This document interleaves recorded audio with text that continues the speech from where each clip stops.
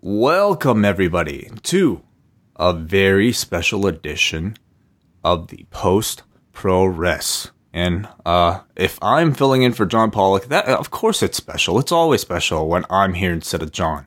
But I'm very excited because this is my first show ever that I get to do by myself with W.H. Park. How you doing, W.H.? I'm good, Way. I think the last time you and I talked on a podcast was my very first podcast with you and John, where we covered the Super J Cup 94. Well, yeah, when was that? I think that was 2011. Oh my, wow. That was just before I came to Japan. It's been way too long. It's been way too long. Yeah, I mean, I think this is a special occasion because I think this is the first all-Asian post-wrestling podcast, maybe even in the Law's history. So, post-wrestling is woke.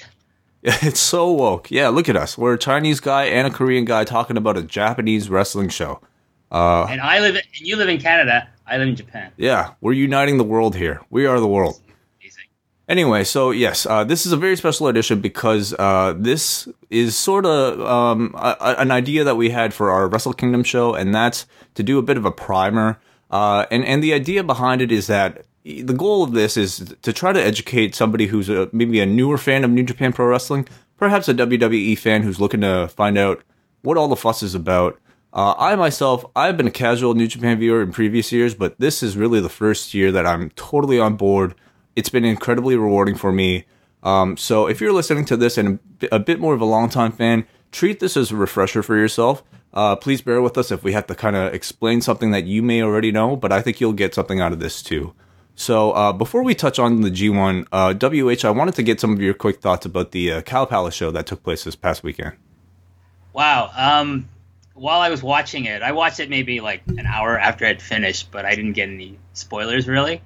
So I was able to watch it kind of fresh. I liked the show overall, but as it went along, I just was astounded by the sheer ineptitude of whoever set up the ring. Those guardrails, why were they not tied down? Like they like took out Jim Ross. They took out that poor timekeeper. I'm sure Juice Robinson was not feeling it as well, or Jay White. I just was like astounded. Who set up this fucking ring area? I just couldn't believe it. It's a story that has slowly unfolded as the show has concluded. I mean, yeah, certainly. I would love to hear who is actually held accountable for something like this. But beyond that, though, like once you think, earlier in the day, if the reports are true that Jim Ross had mentioned something about him, or the fact that like after that first Irish whip in that Jay White Juice Robinson match, and that guardrail just went flying, like, do you think there's any onus on the performers to change up the match, knowing that hey, this is not necessarily the same as the guardrails that we're used to? I think, like in the case of the Jay White Juice Robinson match that took out Jim Ross, I think that was just them being in the moment, in the heat of the moment. He's not thinking about the safety of like what's going to happen. He's just going to, okay, this is the spot I'm going to do. I'm going to throw Juice in here. And unfortunately, it drove the table, I guess, straight into Jim Ross's ribs, broke them maybe, knocked him off his chair, got Josh Barnett out of his seat, and he's going to kill Jay White, I think, if he got a hold of him, maybe. That looked like a work when I was watching it. I'm like, this is really strange. I totally thought so. And then they're dropping F-bombs on air on AXS TV. And I'm like, okay, maybe this is not a work. And then I can understand Jim Ross then being like really pissed off throughout the rest of the broadcast. Because, generally speaking, like when you listen to Jim Ross do a New Japan show, it's not really the best performance he's giving. And he doesn't sound like he has that much passion for the product. But he just sounded really angry throughout the rest of the show. And now I can understand why. That's totally understandable. As far as the rest of the wrestling goes, I liked most of the matches. All things considered, the Hiromu, Dragon Lee match is kind of hard to think about without thinking about his injury. I just read that he was able to get on a plane and go back to Japan, so that's a good sign, I think. I think match of the night was Jay White and Juice Robinson. It's really, really good. I'll say this about the main event. As I was watching it, I was liking it at first, but as it slowly progressed, I just felt like this is so stupid. This match I thought was a world title match, straight ahead match, and it just became a TLC match throughout it, and it didn't make any sense to me. The thing that killed it for me was when like Omega threw Cody over the top, and he landed on that table, and I just jumped out of my seat, and I was just like, oh my god, I hope he didn't kill him. That was so stupid. Why did you do that? And I didn't like all the like kind of quote unquote acting in this match. I think all these guys are really bad actors. They tend to go over the top and kind of be really melodramatic for me. I know a lot of people don't mind it. I just can't stand it. I think Kenny Omega is like amazing wrestler. He's a great athlete, but he's a horrible actor. So I'm just like not on board with that main event at all. Wow, hot take. But okay, cool. Yeah, totally. I can see that. I'm somebody who certainly doesn't mind a lot of the melodramatic acting. In fact, like I almost find it kind of endearing. But I see your point. And can you maybe elaborate a little bit about why you think like the TLC nature of something like that might be a turnoff for you? For me, it just like I don't like that. I like logical booking. I like things to make sense. One of my big pet peeves, as much as I love New Japan Pro Wrestling, one of my big pet peeves is this like disregard for the logic of rules and the use of referees in these matches. Like New Japan is probably the worst promotion for using the referee. And I think Red Shoes Ono is the worst referee in all of wrestling. I've seen better refs working like your sleazy indies in Japan. I've seen better refs working like Chikara or, the most indie show coming out of America. Like he's also one of these guys who wants to be an actor. Like, one of his big spots, if you notice, like if someone grabs him right by his shirt, he'll then like turn to the crowd, to the audience and say, he pulled my shirt. He pulled my shirt. I'm like, why are you doing this? You're so terrible. Why are you the TED ref of the second biggest promotion in the world? I don't understand. But I didn't like the way it went from like supposed to be a straight ahead match. They never stated any stipulations, and then they're busting out ladders, they're busting out the tables, they're hitting each other with foreign objects. I just didn't like it. I just like, this is not what I picture as an IWGP title match, and this is coming off of like the big title win Omega had off of Okada, which is a straight ahead wrestling match. The only stipulation was there was no time limits and it was 2 out of 3 falls. But then they stuck to that stipulation. You know what I mean? Mm-hmm. Okay, we won't spend too much time on the Cow Palace show. Any other thoughts quickly before we move on? I like the angle at the end. I thought it really freshened up all like Tama Tonga, especially. He has been doing nothing this year, really, and then now there's some intrigue as to how he's going to fare in the G1 Climax this year. And we'll see, like, what's Fale going to do? Whose side is he on? I think he's going to go with Tangaloa and Tama Tonga. I think Taiji Ishimori is probably going to be slotted with those guys as well, because Tama Tonga is the one who introduced him into the Bullet Club. Tongan Taiji Ishimori. The honorary Tongan, because like right. Fale's got those T-shirts, right? Honorary Tongan. Probably he's going to... Chase Owens, I saw a video. He put his in the garbage or something. Yeah. Maybe someone's going to grab that and give it to Ishimori. Okay.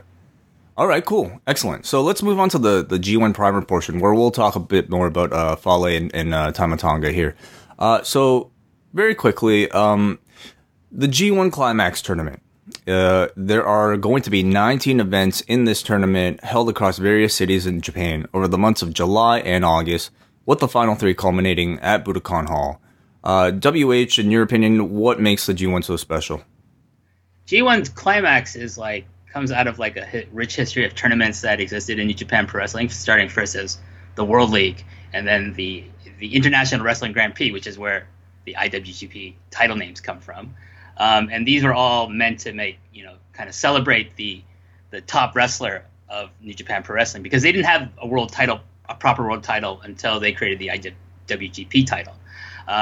But then the G1 Climax was specifically designed to get over their like rising stars. So the G1 Climax, the first one, which was 1991, was designed specifically to get over Shinya Hashimoto, Keiji Muto, and Masahiro Chono. And Masahiro Chono was the first winner of that. And subsequently, like Hashimoto won it and Muto won it, and it established them as the Three Musketeers, as they were dubbed, as the biggest stars in New Japan Pro Wrestling, following like the kind of generation of Riki Choshu and Tatsumi Fujinami, and preceding them was like Antonio Inoki and Seiji Sakaguchi as the native Japanese stars. So the G1 Climax is always the place to see where the company is going to take the current crop of wrestlers and who's going to become a main eventer in the future. We saw that clearly in 2016 with Kenny Omega becoming a main event superstar in New Japan Pro Wrestling. Before he was like on that cusp, and that win put him over, in 2016. So, where would you say kind of the current incarnation of the G1 has when that started with the winner receiving a title shot at Wrestle Kingdom? Oh, I can't remember when that was.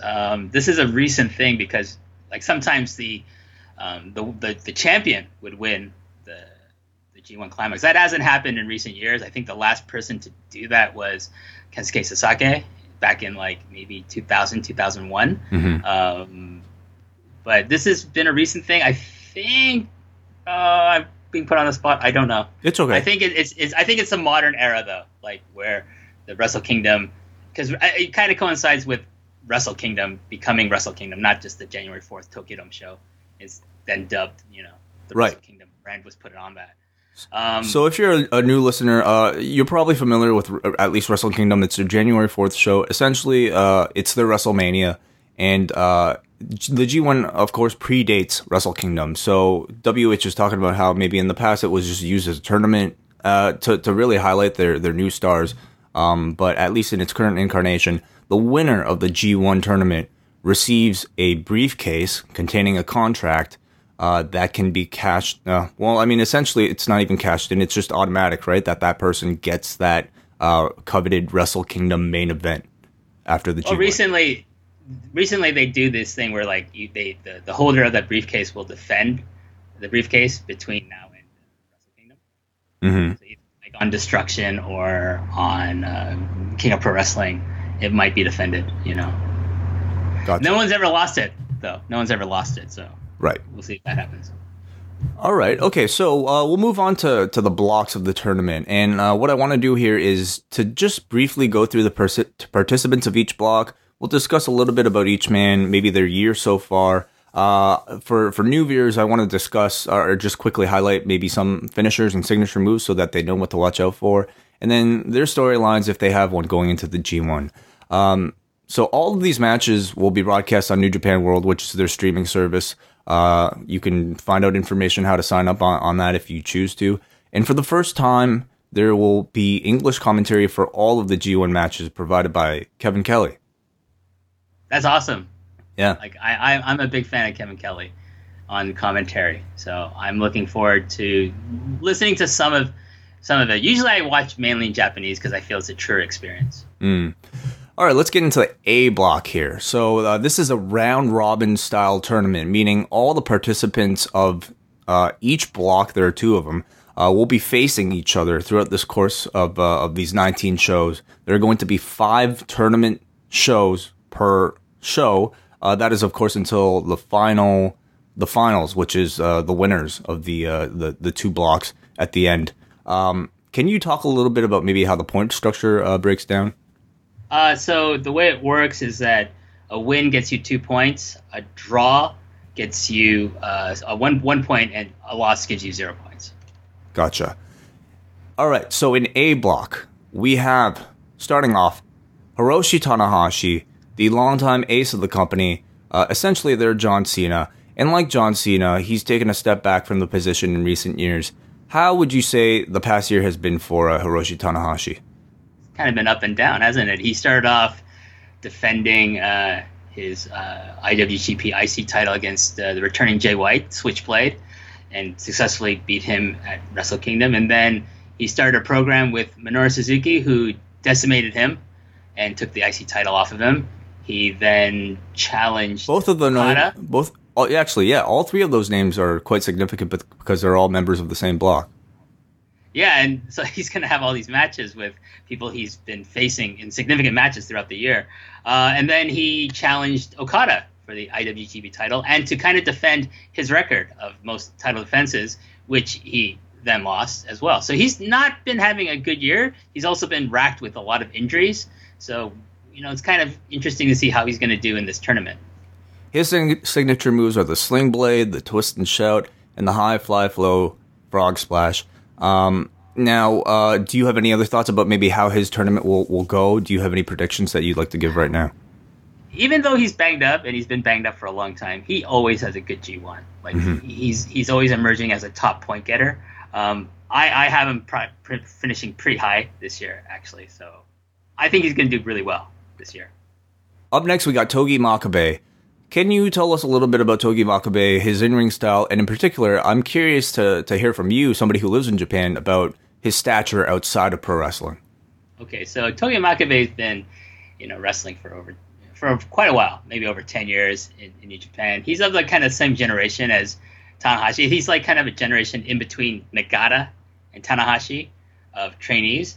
He's been IWGP champion once. He's won the G1 once. He's kind of winding down. He's like not exactly like Tenzan level or Nagata level in terms of like where he is in terms of like his stature in the company, but he's kind of getting there. I don't think he's going to have a very good tournament as far as points go, but he's always reliable to count on. You can count on him to have a really good match, especially if he's going to fight against another brawler, like say against Tomohiro Ishii, for example. I think he's going to have a good match against most people. It'll be different. He's going to beat up a lot of people in the ring. His finishing move is the King Kong knee drop.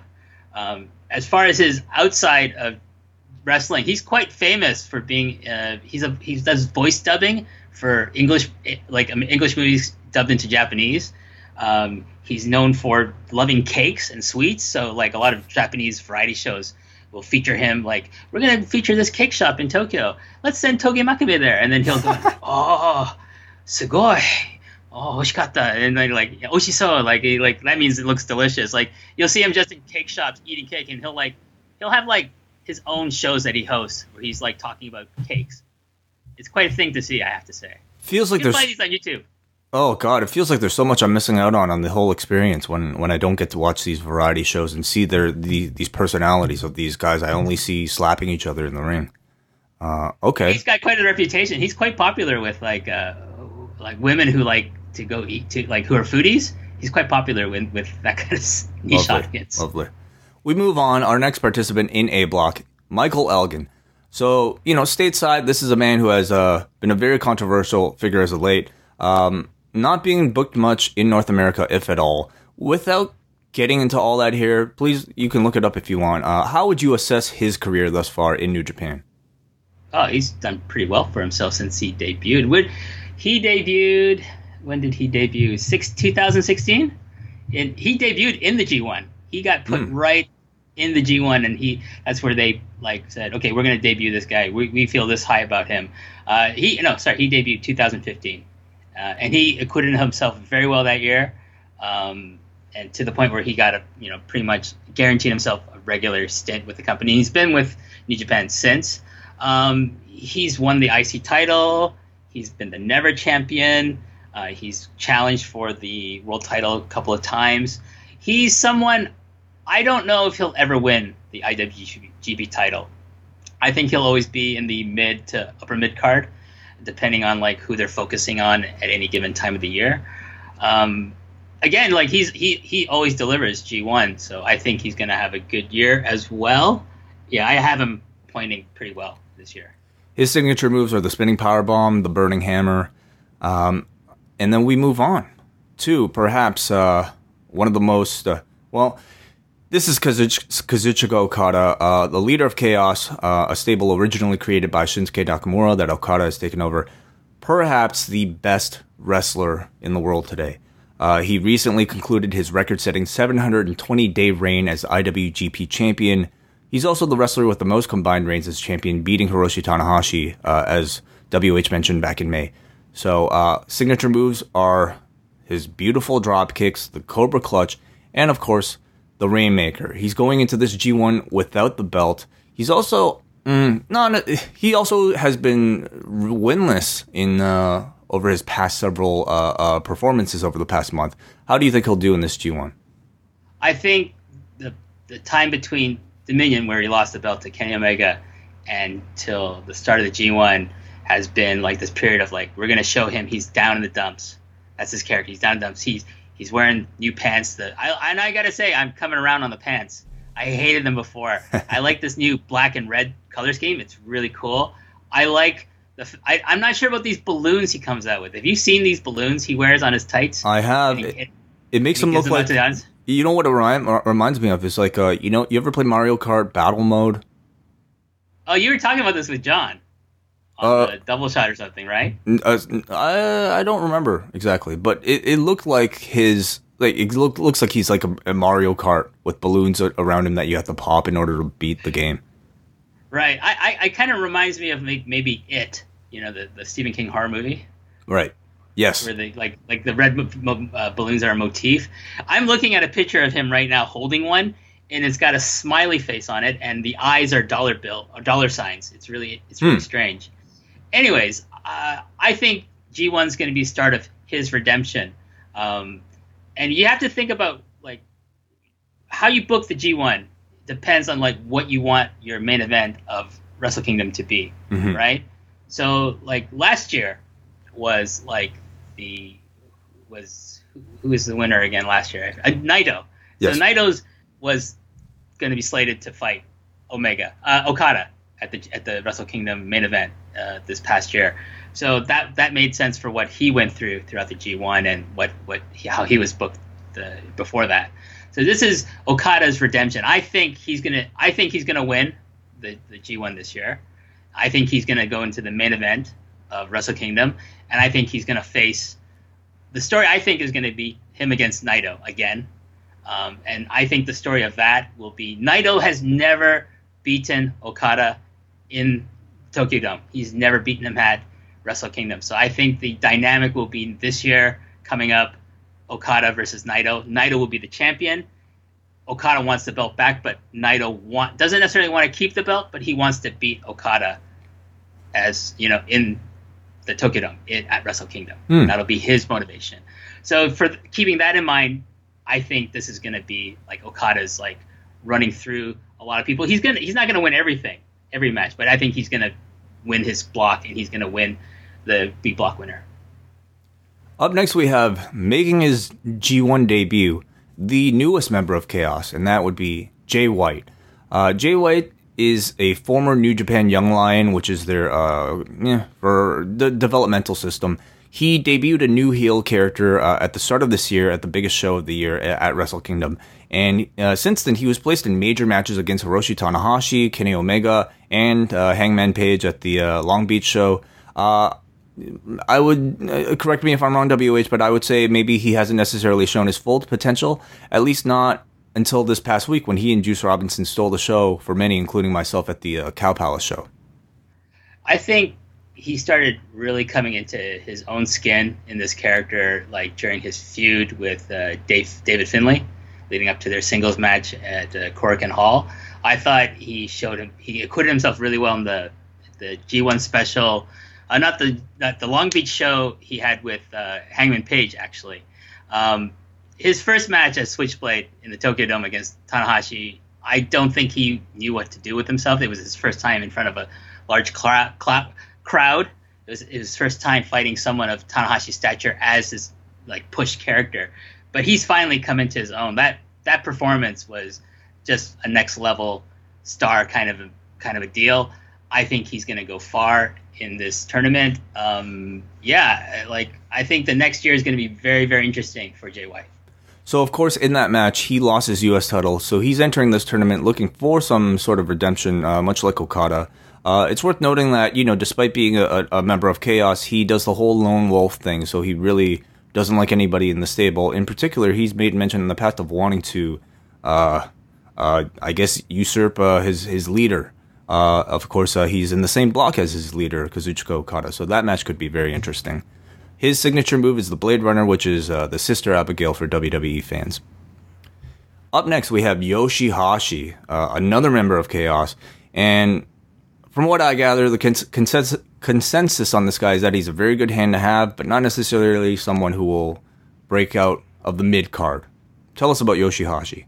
I don't know why he's in the tournament, to be honest. He's not had a good year. I always look at the G1 as like a reward for someone who's worked really hard and should be placed in here to become a star. Yoshihashi's kind of window of opportunity has kind of passed. I think he had his best year maybe 2016, 2015, when he finally got into the G1 in the first place. He quit himself well. He had like a nice year following that, but this past year, nothing. He eats the pins a lot. He's like getting beat up in multi-man tag matches. Usually they put the heat on him. I don't know why he's in this. I don't see him finishing very high in this tournament. We'll see. Like G1's always like a place that you surprise people with how they actually perform as opposed to how you expect them to perform. So who knows? But he's not winning. This is put out there right there. No, you don't think it'll be Omega or Naito versus Yoshihashi at Wrestle Kingdom? It'll be Geto's gonna throw us all off. He's gonna be Yoshihashi versus Tama Tonga in the finals. Yeah. His signature moves are the butterfly lock and the karma, which is a pump handle half Nelson driver. Up next, we have Bad Luck Fale, the aforementioned, the largest man on the New Japan roster. He's a member of the Bullet Club, or at least we think he is. His story is particularly interesting because we don't necessarily know his allegiance in the most recent breakup of the Tongans from the Bullet Club, but we can assume that he might be sticking with the Tongans. His finisher is the Bad Luck Fall, which is like a release Razor's Edge. WH, what are your thoughts on him? Well, I mean, have you seen his Instagram? No, I haven't. Please update us. This dude, he's lost a ton of weight. Oh, so is he really, no longer the biggest man? He might still be the tallest man, because Archer isn't in this tournament. Right. But he's like slimmed down a lot. He doesn't look like John Cena or anything, but he's like lost a ton of weight. So there's all this anticipation online about like how's he going to perform.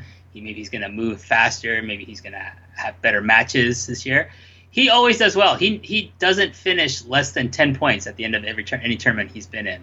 So they always book him strong. They always book him as kind of a spoiler as well. Like he's taken falls over like Tanahashi and Okada and I think Nakamura when they were both in the company at the same time. So he's always someone you have to watch out for. I don't think he's gonna go into the finals this year. I can see in the future, one year they're gonna throw him a bone and they'll put him in the finals.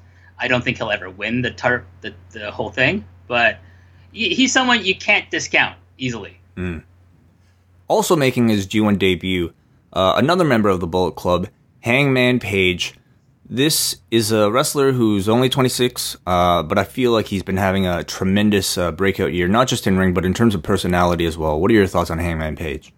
Yeah, I was really surprised when I saw his name, but like the way I see it is like he's going to get the Michael Elgin treatment. This is his first G1. This is kind of like his first full tour with New Japan Pro Wrestling. Usually he comes in for like special guest appearances via Ring of Honor shows in Japan, or something special with the Bullet Club. I think like he's someone you have to think is going to get significant wins in this tournament. He's someone to keep an eye out for. He's going to get key wins over key people, and then we're going to see how he does the rest of the year. I think he's going to become actually a regular on tours in New Japan for the foreseeable future. His signature moves to watch out for are the Buckshot Lariat, which is sort of like a slingshot somersault into a big lariat, and the Rite of Passage, which is a kneeling back-to-belly pile driver.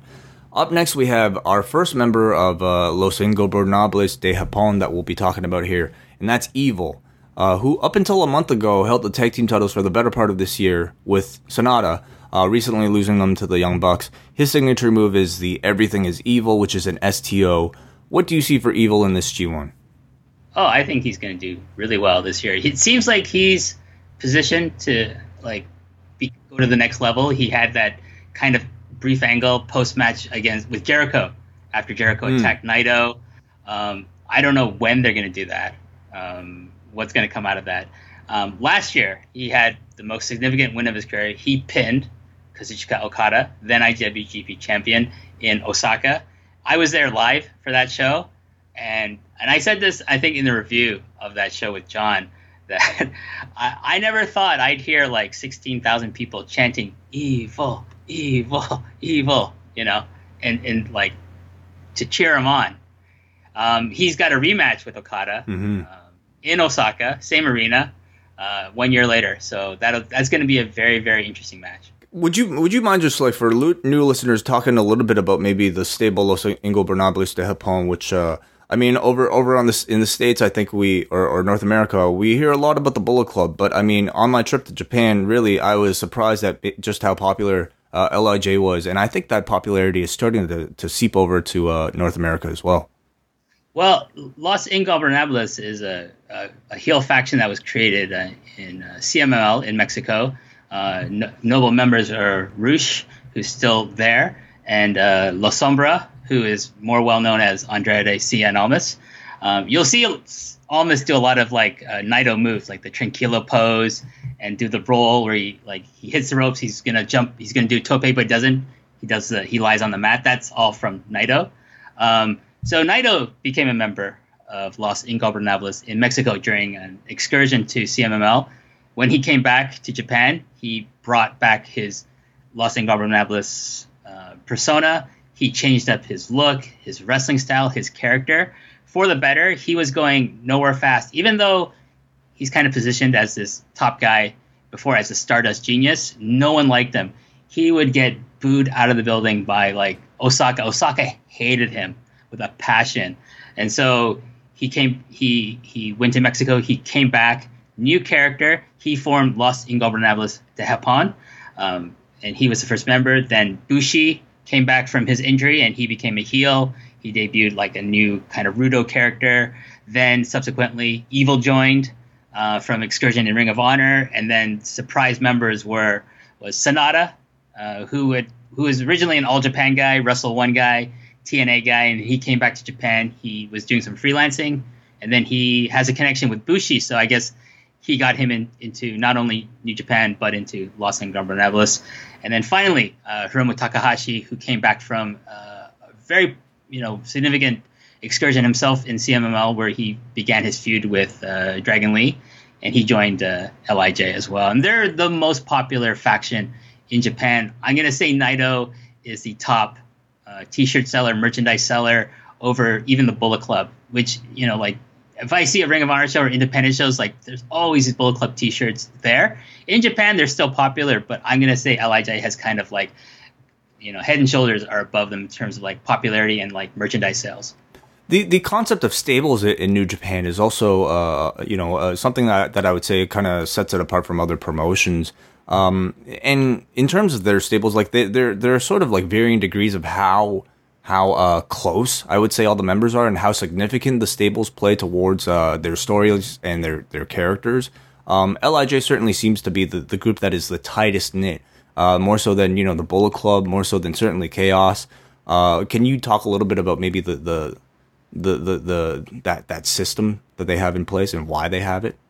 Of factions. So they've always kind of had like the main roster is usually comprised of like the top 8 faces, and they're always considered like the New Japan regular army, so to speak. A lot of like promotions in Japan have their regular army. Dragon Gate has their regular army.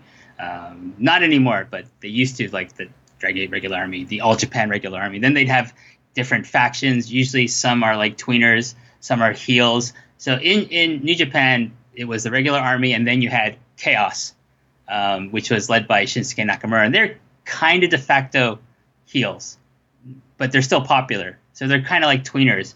Then Bullet Club came along, and they're all heels because that came out of like Prince Devitt, Finn Balor turning heel, Carl Anderson turning heel, Tama Tonga and Fale becoming heels. And they became, like this super like heelish group of foreigners, and then just expanded to the Young Bucks, to Adam Cole, to AJ Styles, Kenny Omega, Luke Gallows, so forth, so on.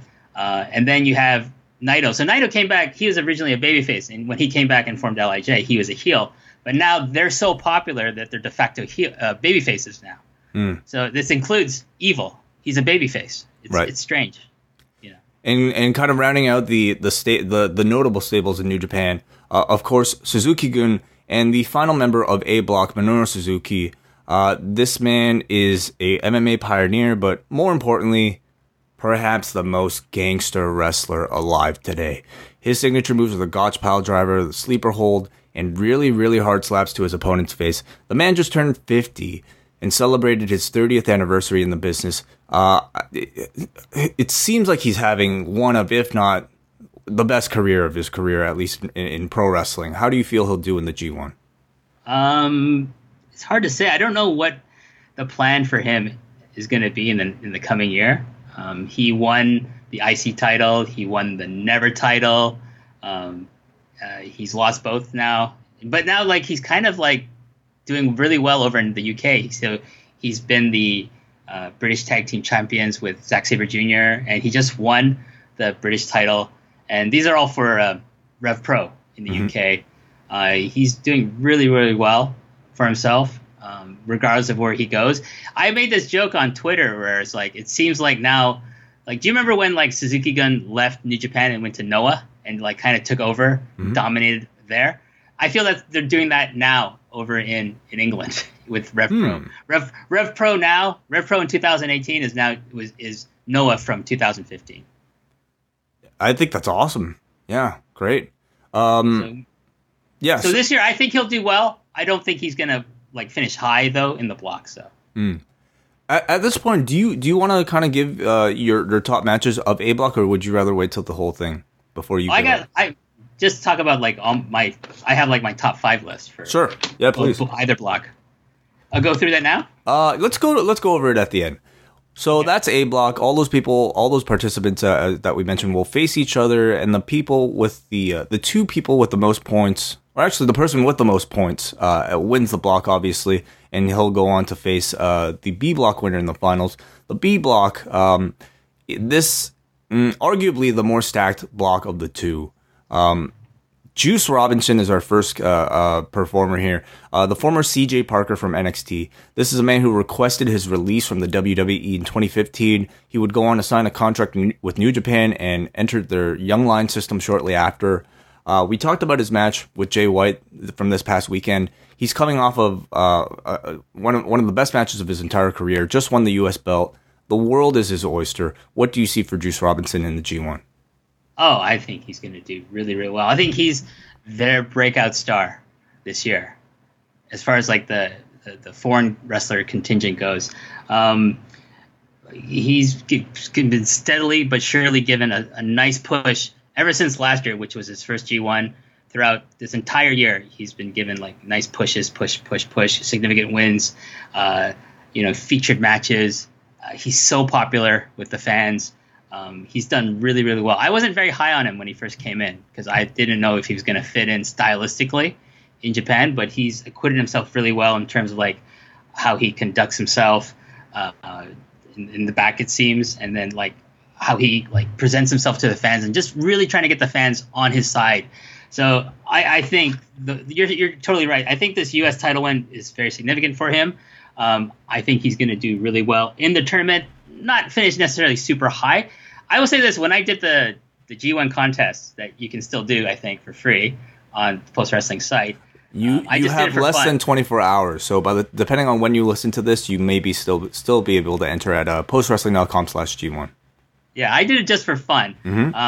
But he's not going to do... I think he's going to get four wins and have 4 losses, but all the losses will be to like probably people like who are really like higher on the pecking order than him, and they're not going to like bury him. They're going to be like he'll get over in those losses, as most people in the G1 do. His finisher is the Pulp Friction, which is the unprettier for people who are familiar with that move. Up next, we have Hiroki Goto, the current never open weight champion, another member of Chaos. His signature moves are the Ushigoroshi and the GTR, which is like a final cut into a backbreaker. Our friend Mike Murray brought this up on the Cow Palace show about how this is a man who always seems to do well, but always seems to get overshadowed by his opponents. What do you think of Goto, and what are you looking for from him for the G1? I mean, I really think he hit his peak in like maybe 2010, 2011. When I think he's won the G1 once. He won the G1 in 2008. But that's not his peak. I think he had his peak year in like around 2011, where he was, you could believe that he could become the IWGP champion. I don't think he'll ever win that belt, quite honestly. I think he's always going to be upper mid card. IC title is probably his highest level that he'll ever get to. Always the bridesmaid, never the bride, I think is like Goto's kind of position in the company at this point. Unless he does a drastic change, I don't think he did himself any favors by joining Chaos, because the whole, before he joined Chaos, he was like, I've got to beat Okada. I got to beat Okada. I can't beat Okada. Okay, I'll join Okada. So, he just kind of emasculated himself, in terms of his character. So. We have a couple Chaos members to talk about here coming up next. Also in the B block, Tomohiro Ishii. This guy's nicknamed the Stone Pitbull, which I think is really perhaps the best way you could describe him. Like, this is a man with the build of a human pit bull that's made out of stone. One of the most hard-hitting and entertaining wrestlers in the world. Signature moves are the Lariat and the Brainbuster. What are you looking forward to from Ishii here? Ishii's always going to give you the best match of the tournament. Doesn't matter who he's in the ring with. This G1 is built for him in terms of, like, he might have a very quiet year, might have a standout match, Sakura Genesis, King of Pro Wrestling, maybe Wrestle Kingdom if he's booked high on the card. But he is going to have, like, how many singles matches? Like, he's going to have 5 singles matches throughout this thing, or how many? Sorry, I forget. How many singles matches? The math is just, however many people are in the block. 5, 6, 7, 8, 9, 10. So he's going to have 10 matches. He's always all of them are going to be good in different ways, because he's always guaranteed to give you a really hard hitting match. Some people might have a bad match with this guy, or like a Yano match might be this guy. If he fights Yano, he's going to somehow make it a really, really, really good match. But he's never going to win he's never going to win the tournament. But you're guaranteed that he's going to make it better. Why don't you think that he'll ever become sort of the main principal lead of a New Japan Pro Wrestling? His age is one thing. His look is another. I can see him, if he ever won the title, it would be as a transition champion. That would be his role. He's not a moneymaker. You know what I mean? He doesn't look like someone that you would build a company around. I think he's comfortable with that, though. I think he's comfortable with being like someone that they rely on to have good matches with people, to kind of be a gatekeeper in a way. And I think he's reached heights of his career that he never thought were possible when he first became a wrestler. So he wasn't a New Japan guy. He started off with Riki Choshu in his independent promotion, and worked his way through, I think, working for Tenryu, and then finally made his way into New Japan. And then he had to build himself like to where he is now. When he entered New Japan, he was like eating the pins. And then he slowly proved his worth, I think, to like probably people like, Geto, who's known him for a long time, and to people like Nakamura, who like probably pushed for him to get like higher position on the card. So, he's clawed his way to where he is now. I don't think he has any aspirations to beyond what he is in the company as it stands right now. Up next, we have, as you mentioned, his Chaos stablemate, Toru Yano, New Japan's, or at least the G1's resident comedy wrestler. His signature moves, I guess, taking the turnbuckle off, handing out DVDs. I actually have no idea what this dude wins his matches with, because I don't recall. Dude, don't you know who Shinsuke Nakamura learned the low blow from? Oh, from Yano. Of course. Yes, that's right. So he's someone I sometimes hear people complain about having a spot in the G1, but I want to ask you why you think he always has a spot in the G1, because this is his 12th G1 coming up. Well, he's also someone you look at as a spoiler. Like, he'll like flash pin like a top guy, and you think he's not going to beat him. But I think the main reason he's in the G1 is he's a night off for these guys. I guarantee you, like when they see, like, especially maybe later on in the tournament, like say you've just wrestled Ishii, you've wrestled Naito, you've wrestled Bad Luck Fale, and then next on you realize, oh God, who am I going to wrestle next? Yano. Oh, amazing. He's everybody's favorite, I bet. Yes, I bet people are like, oh, I'm wrestling Yano early. No, I want him like in like the first week of August. That's when I want to wrestle him. Like he's an easy match to have. Like it's always comedy. I know a lot of people hated his match with Kenny Omega last year. I loved it. I loved it too. I'm not someone who tends to like Yano's shtick usually, but man, I thought, okay, I know he's gonna have like a comedy match. If he's gonna have a comedy match with anyone, I want to see him have a comedy match with Omega, because Omega has that background from DDT of doing comedy wrestling, and I loved it. I know a lot of people hated it, but I thought it was amazing. I mean, it's a break for the wrestlers, but it's also a break for the crowd because I feel like so many of these matches are going to be excellent, yes, but they'll also be like somewhat similar in tone. And I think wrestling, especially in Japan, could perhaps often use a bit more comedy in New Japan. So I think on the card, the guy acts as a great break, not just for wrestlers but for the audience as well. For sure.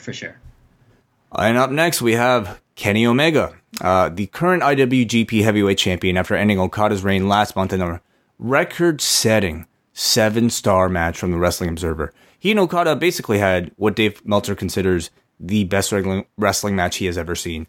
So he is now the undisputed leader of the Bullet Club after having just defeated Cody in his first title defense last weekend. He's in this block with his tag team partner / golden lover, Kota Ibushi. Their match in the B block final show that's taken place is perhaps the most anticipated match of the entire tournament. Give me your thoughts on Kenny and what you're looking forward to from him. Kenny Omega is going to have an interesting year because he's going in as the champion. So his role now is to set up his next 2 to 3 challengers between now and Wrestle Kingdom. So I think I think Naito's going to beat him. I have a feeling who else is going to. Let me just look at my thing for Omega. He's going to lose to, I believe, Naito, Zack Sabre Jr., and maybe Goto. I'm kind of iffy on that, but I think those will be his next 3 challengers. I think Naito will be his challenger probably at King of Pro Wrestling, which is the October show, which is like at Sumo Hall, which is like the biggest show of like the 3 major shows that come out of following G1. Yeah. So I think Goto or Sabre will be his September challenge, and he'll win that, and then he'll go to October King of Pro Wrestling and drop the title to Naito. But he's going to have great matches with everyone, I think. I'm looking forward to him and Yano having a rematch. That should be fun. Here's the interesting thing. Like the last time he faced Kota Ibushi was for DDT at their Peter Pan show, which was in 2013, I believe. Mm-hmm. Let me just check. August 18th of 2012. So it's been like 6 years since they've last wrestled. That was in Budokan, and that was a match where Kota Ibushi got himself banned for life from Budokan Hall, and that New Japan just kind of, I guess, lifted finally for the guy. Banned for life because he did an unsanctioned moonsault off of the balcony. That's right. Yes. The concept of the champion entering the G1 and subsequently losing the matches is a pretty interesting one to me, in particular because, I mean, the champion, I feel, in other promotions doesn't necessarily always lose singles matches, but in this tournament, you kind of have the excuse that, hey, it's like, it's so many matches, and the champion kind of under this high pressure situation, being exhausted, could justifiably lose, leading to title matches for this the person beating him in the months leading ahead to Wrestle Kingdom to fill the champion's schedule. Can you talk a little bit about maybe how that works out? So usually the way title challenges are set up is like the champion will get pinned, whether in a tag match or like in some kind of like minor singles match that they think that most people think he'll win, but maybe he'll lose, and then he's got to defend the belt against that person. Not the only way how that happens, but it's one of the main ways that a challenger will come forward. The purpose of the G1 of the champion being in there is to really set up the next 2 or 3 title matches between the end of G1 and the Wrestle Kingdom show. So it's really important, whoever the champion is, to have good matches with everyone, but especially with the people he's going to challenge later on, because they're going to be for major like events. I think the September events are Destruction, and there's 2 Destruction shows. One's in Hiroshima and one's in Kobe, and then for the King of Pro Wrestling show in October.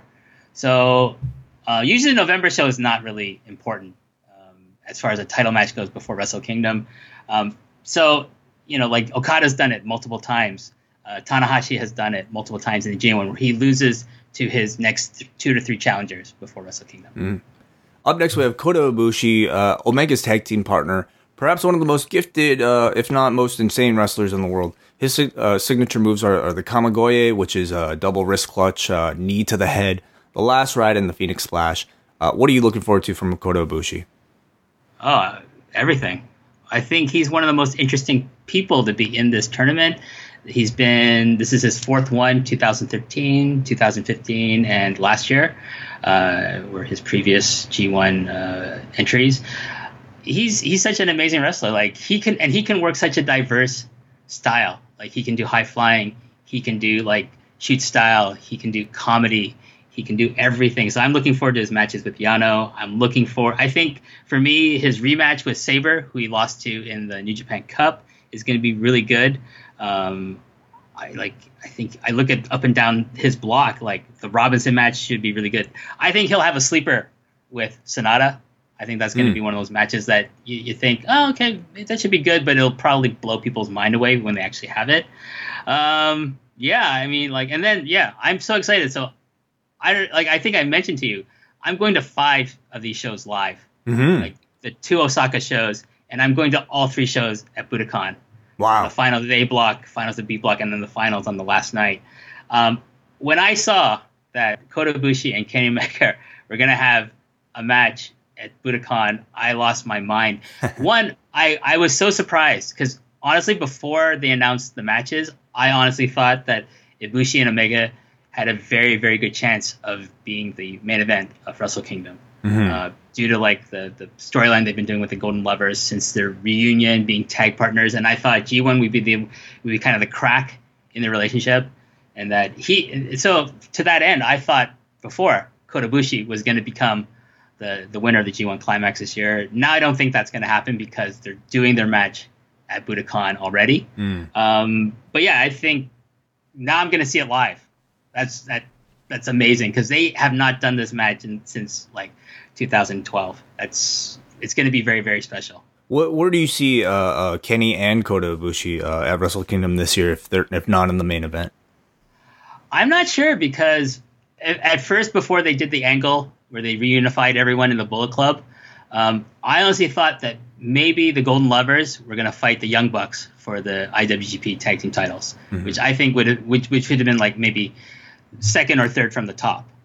And it would have been an amazing tag match. And I think really, really good for Wrestle Kingdom. I don't know now where that's going to go.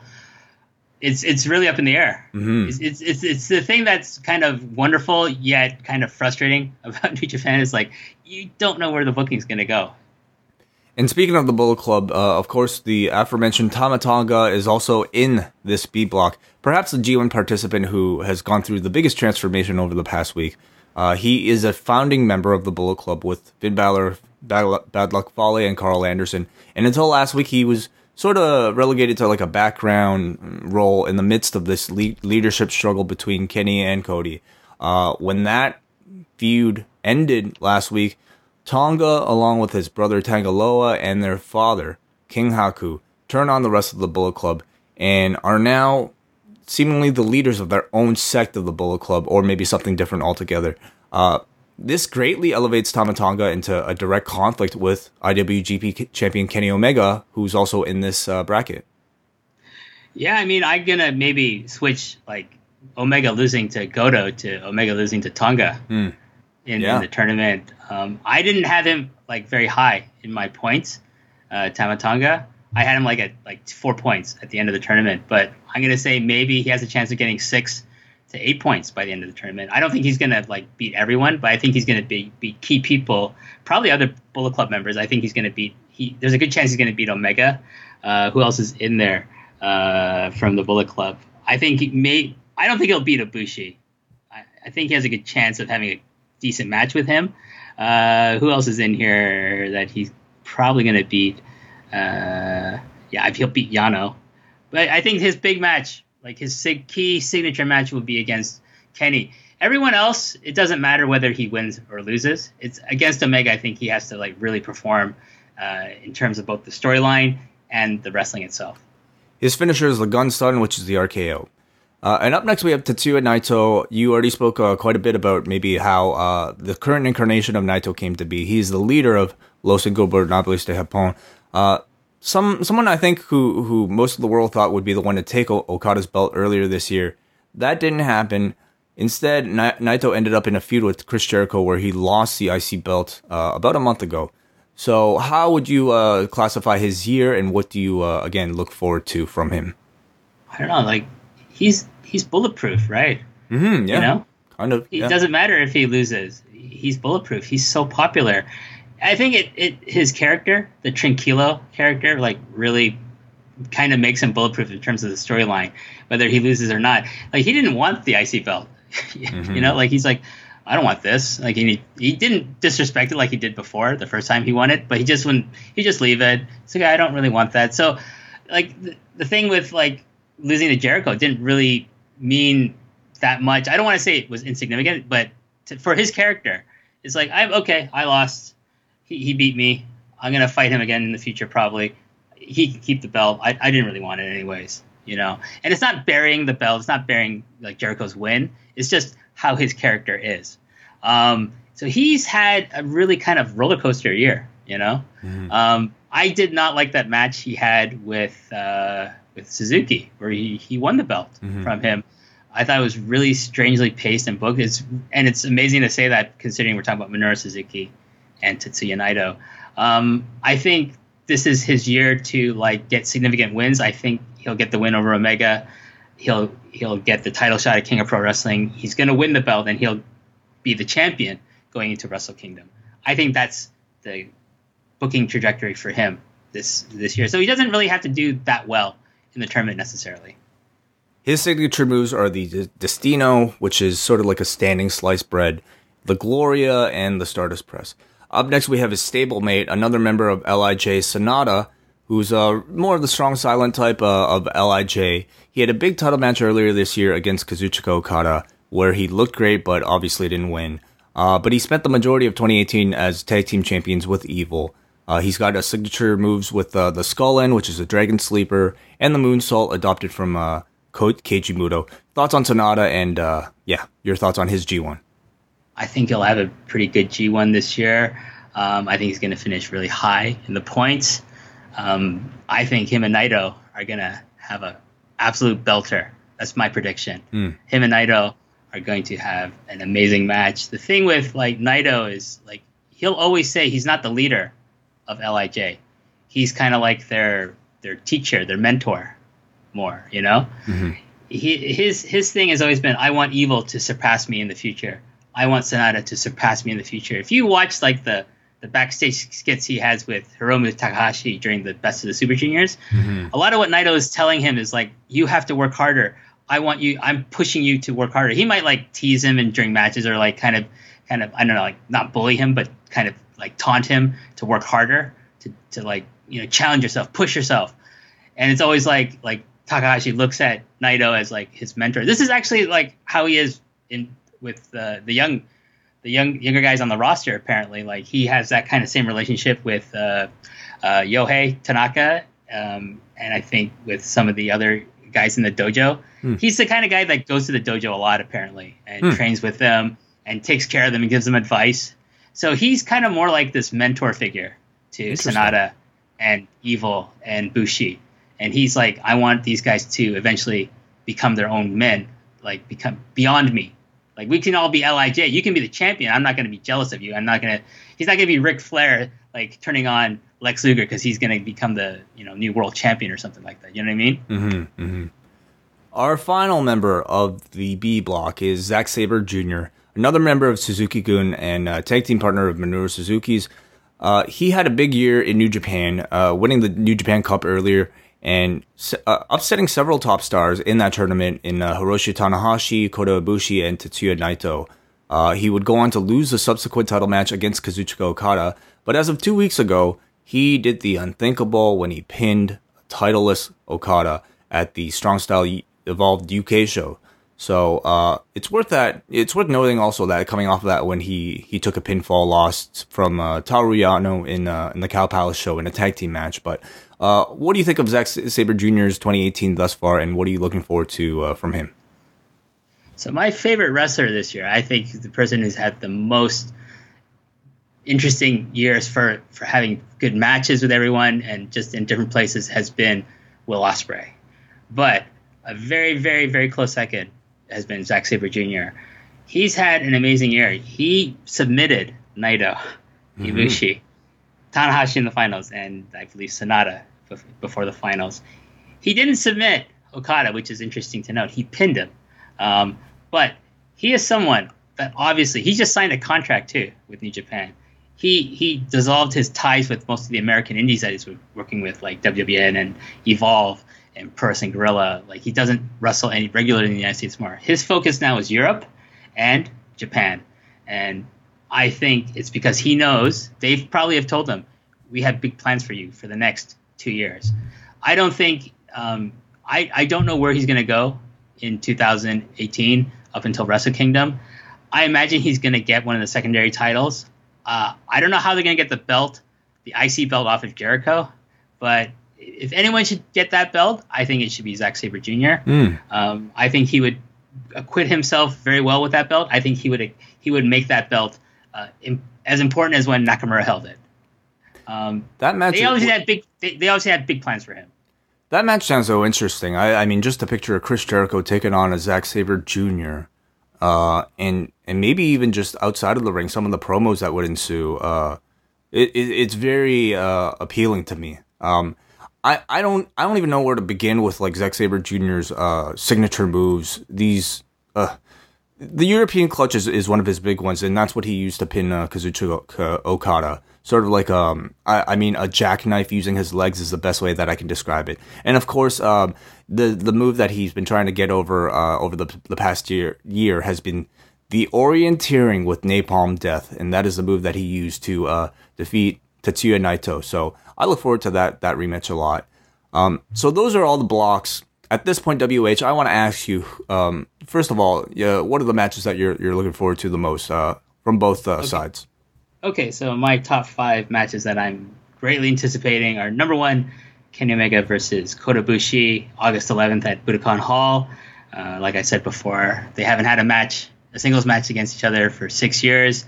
The last one was at Budokan Hall, so the venue plays a big part in like the anticipation of this match.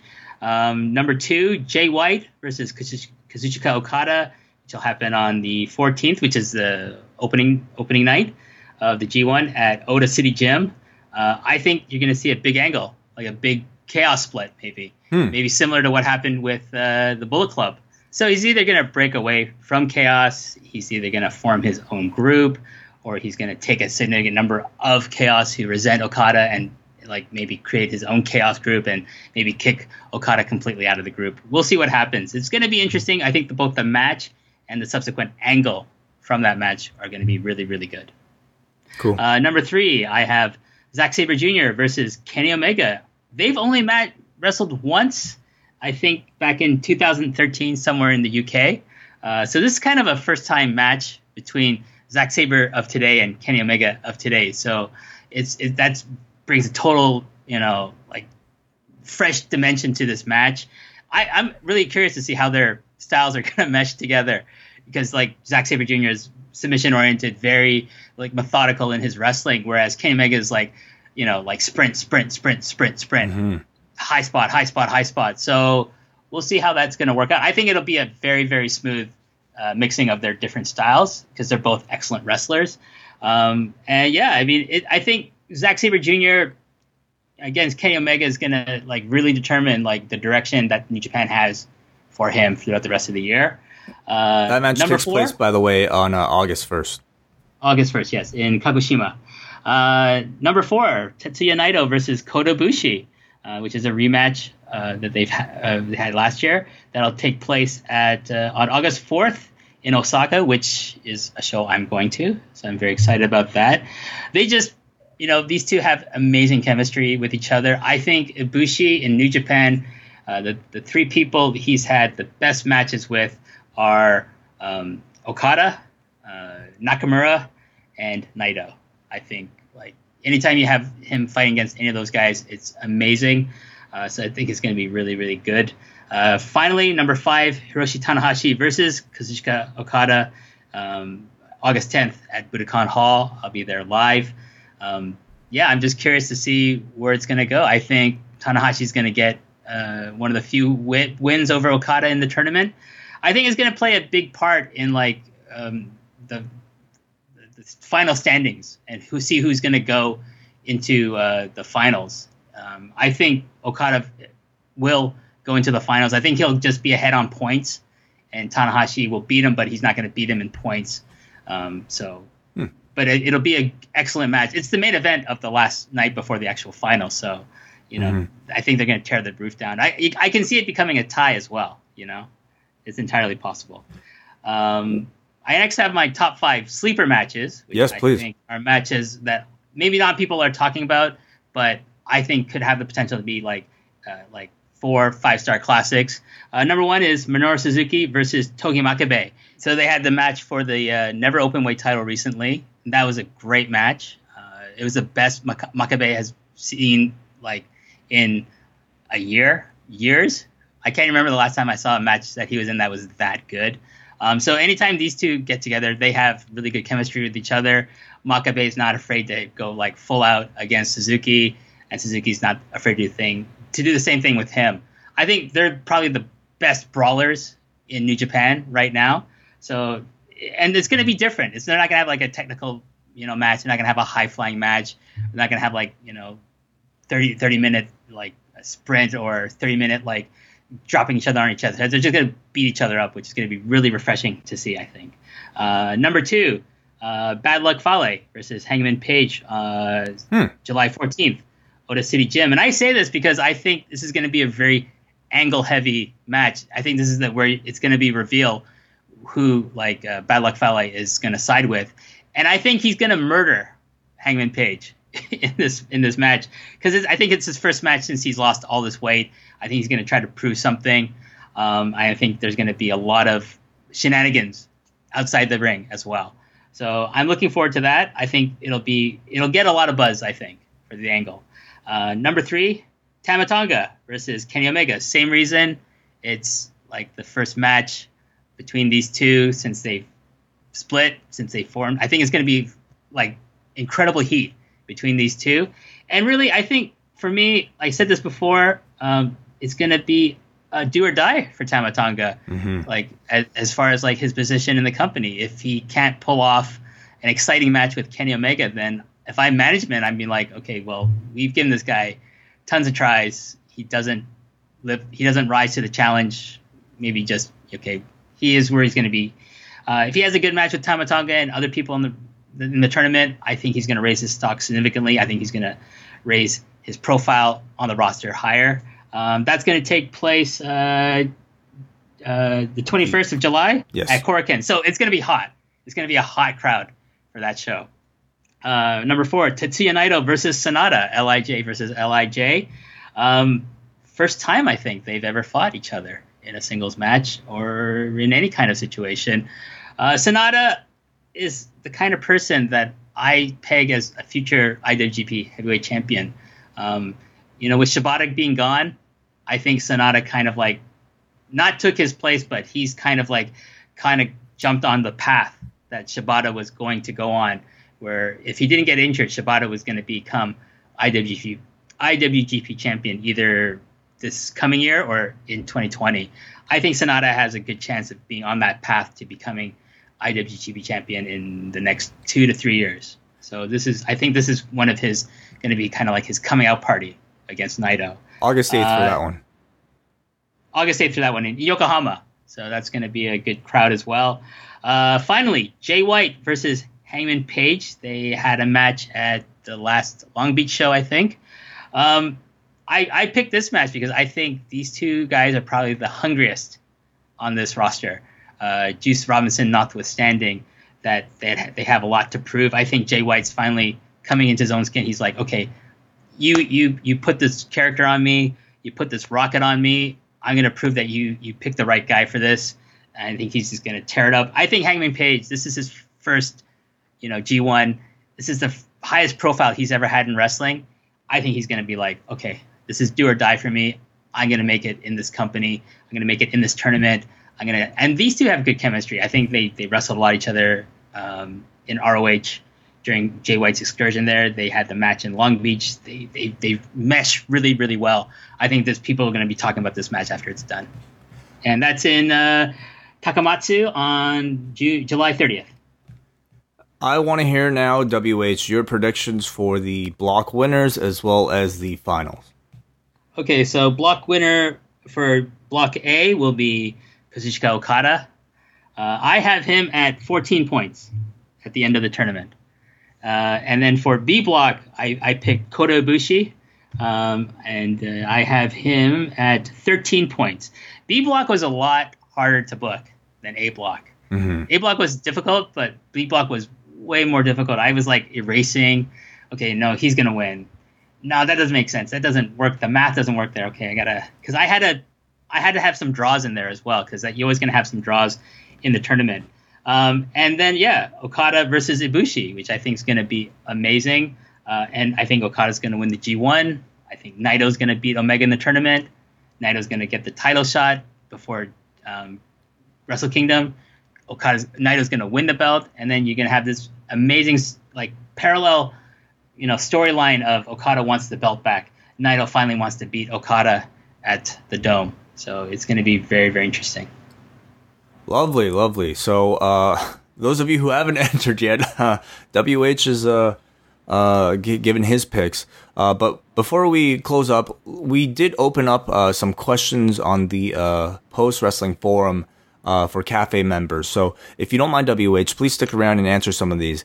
First up, we have Christian, who asks, "Hey guys, one of the things I like about New Japan is how they have a Mr. Something. Goto is Mr. New Japan Cup. Masahiro Chono is still known as Mr. G1.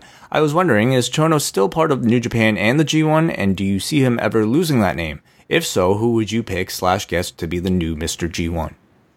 Actually, Tenzan kind of became the new Mr. G1 during his string of winning the G1 in succession. Tenzan at that time was someone that they relied upon to kind of keep the wrestling business up in New Japan. They were going through a really tough time before Tanahashi became the champion. Tenzan's won that thing 3 or 4 times. I think he's tied with Chono maybe. As far as the current crop, who's going to become Mr. G1? I don't think they're really looking at that. I think now the G1 is kind of being spread out to create as many stars as possible. Mm-hmm. Up next, we have Daniel, who wants to know, over the last few years of extensive coverage by John with the G1, it seems that in recent years, the G1 has become more and more intense with the amount of matches, dates, injuries, etc. When did this trend begin, and when did it start? And in your opinion, what would be a good balance for the future health of the wrestlers? That's a good question. So the G1 has always fluctuated between round robin and single elimination tournament. They haven't done single elimination for a long time. It's not been in the last, I'm going to say, 3 years that they've really intensified the amount of dates that they've done, increased the number of people in the G1. I think they should just have more breaks between the matches. I think they should have less people in the G1, to be quite honest with you. I think it should be something that's really more prestigious than it already is, and that means you have less people in the blocks. I'd say have 8 people in the blocks, each block, and then you have less dates.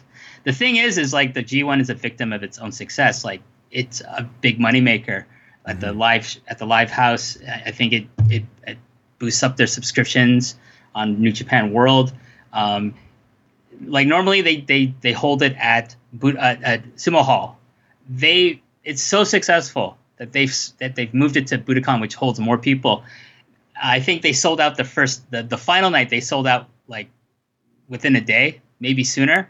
I don't know what the ticket situation is for the 2 nights beforehand, but it's not easy to get tickets for any of those nights anymore. So I don't know. They're not gonna lessen it. They see it as well, hey, it's prestigious. These guys got to go out there and wrestle. That's what their job is. Jesse from the Six Up next kind of touches on what you just hit on, and he wants to know if you can, WH, explain the significance of New Japan running the Budokan Hall. He knows that traditionally All Japan used to run the Budokan, but why? How did Budokan become All Japan's and New Japan get Sumo Hall, if that's correct? And why did each respect the other's territory? I think Giant Baba had a very good relationship with Budokan. They got kicked out, didn't they? I think like for John's Vader thing, I think they got kicked out of Budokan because of the Vader thing, that the riot that was started there at Budokan. Correct me if I'm wrong. I think him and Chris Charlton talked about that briefly. But it's always been, Budokan's always been All Japan's, and then later Noah's building. New Japan kind of just said, okay, you can have that. So they always ran Kokigikan, Sumo Hall, and it's always been that like that. But now no one runs Budokan. Noah doesn't have the money or the drawing power to run Budokan. DDT has run it, but and they're successful enough, but I don't think they've ever sold out Budokan as far as I know. I'm not a DDT expert, so I can't tell you.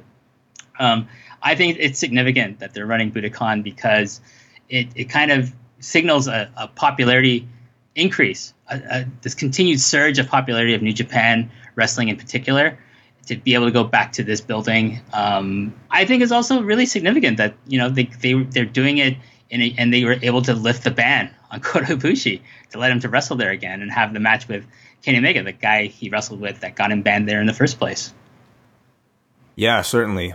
Up next, we got an MJ who asks, he wants to know about outside talent entering the G1, and talks about him feeling like Punishment Martinez would have been a good choice for that this year. Can you maybe talk a little bit about perhaps how New Japan has used the G1 to introduce new talent that's not typically on their roster into the system? So usually if they hire Japanese talent, it's usually a big star from another company that will come into the G1. Most notably in recent years was Naomichi Marufuji from Noah. He creates a lot of intrigue. Usually they're not going to pick like some lower card guy from another Japanese promotion. They'll pick up one of the main eventers or one of the big stars to come in. As far as foreign talent goes, I think they use the G1, an invitation to the G1 as a kind of like, hey, we're really interested in you. We've scouted you. We want you to be part of our roster full time. So that's why I say like Hangman Page getting the invite to go into the G1 is really significant. I think you're going to see him become less of an ROH guy and more of a New Japan guy. I'm surprised they didn't put Jeff Cobb in this tournament. I think he's someone that they're really, really high on, but maybe next year. I think he's going to get a contract at some point in the near future. I think his last couple of months in the company doing the shows here in Japan during the Kizuna Road tour, he did the CEO show.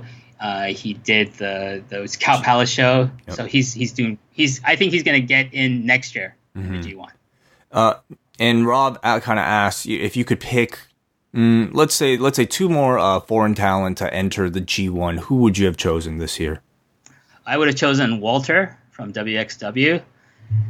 Foreign talent. I would have elevated Will Ospreay to not the heavyweight division, but because like sometimes in the G1 you pick the top junior in the company to enter the G1. They did it with Koji Kanemoto. They did it with Prince Devitt. So I would have had Will Ospreay, go into the G1. I don't know if his body could have taken it though after the year he's had. Yeah. We go to Stefan from Ajax who asks, who is your dark horse to win this year? For example, while it's not at the top of my list of likely outcomes, I can totally see Tanahashi winning the tournament and going up against Kenny Omega at the Dome. Do you have a dark horse to win the G1? My dark horse? I'm going to say Minoru Suzuki. Oh, wow. Because he's never won the IWGP title. And I think at some point they're going to kind of give it to him as a reward, And up next, Doof Daddy asks, does releasing the match listing for each night in advance kill some of the drama of the tournament? It's almost like you can see how the tournament may flow, especially knowing the main events of the final night for each block. No, I think, the whole point is to draw people to buy tickets to see the show, right? So you have to. I don't think it kills the drama because the way they book this thing is so intricate and it's designed to, maximize whoever you're pushing. It's designed to create drama. You have to understand, I'm doing this for fun, and I'm having a hard time like who's gonna get I have to have a tie here. Where am I gonna put that? Mm-hmm. No, I can't do that. Like I can't imagine how many hours, how many days Gedo and Jado spend like putting this together, and bookers before them. It's unbelievable, you know. Thank you, everybody, for your feedback and questions for WH. You did a great job answering all of those. Are there any like last notes that you want to kind of make mention before we close up here? No, like I'm excited to check out your coverage of all 19 shows.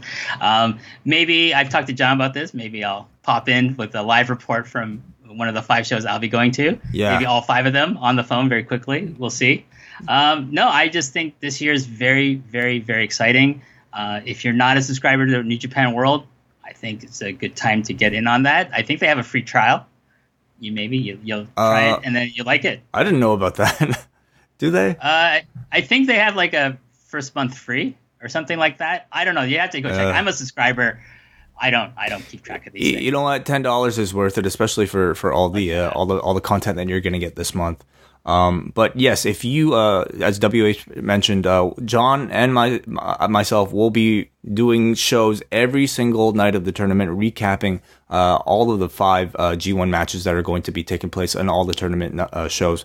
And we're going to try to keep these relatively brief. We'll just kind of give our thoughts on the matches, maybe our recommendations about what you should be watching, and also to keep you up to date with the G1 if you don't have time to watch all these matches. So all of those special podcasts will be taking place from the Post Wrestling Cafe, which is our Patreon. If you like all the shows that you're listening to on the free feed and you want to support Post Wrestling, sign up. And as a bonus, we give you all these free shows.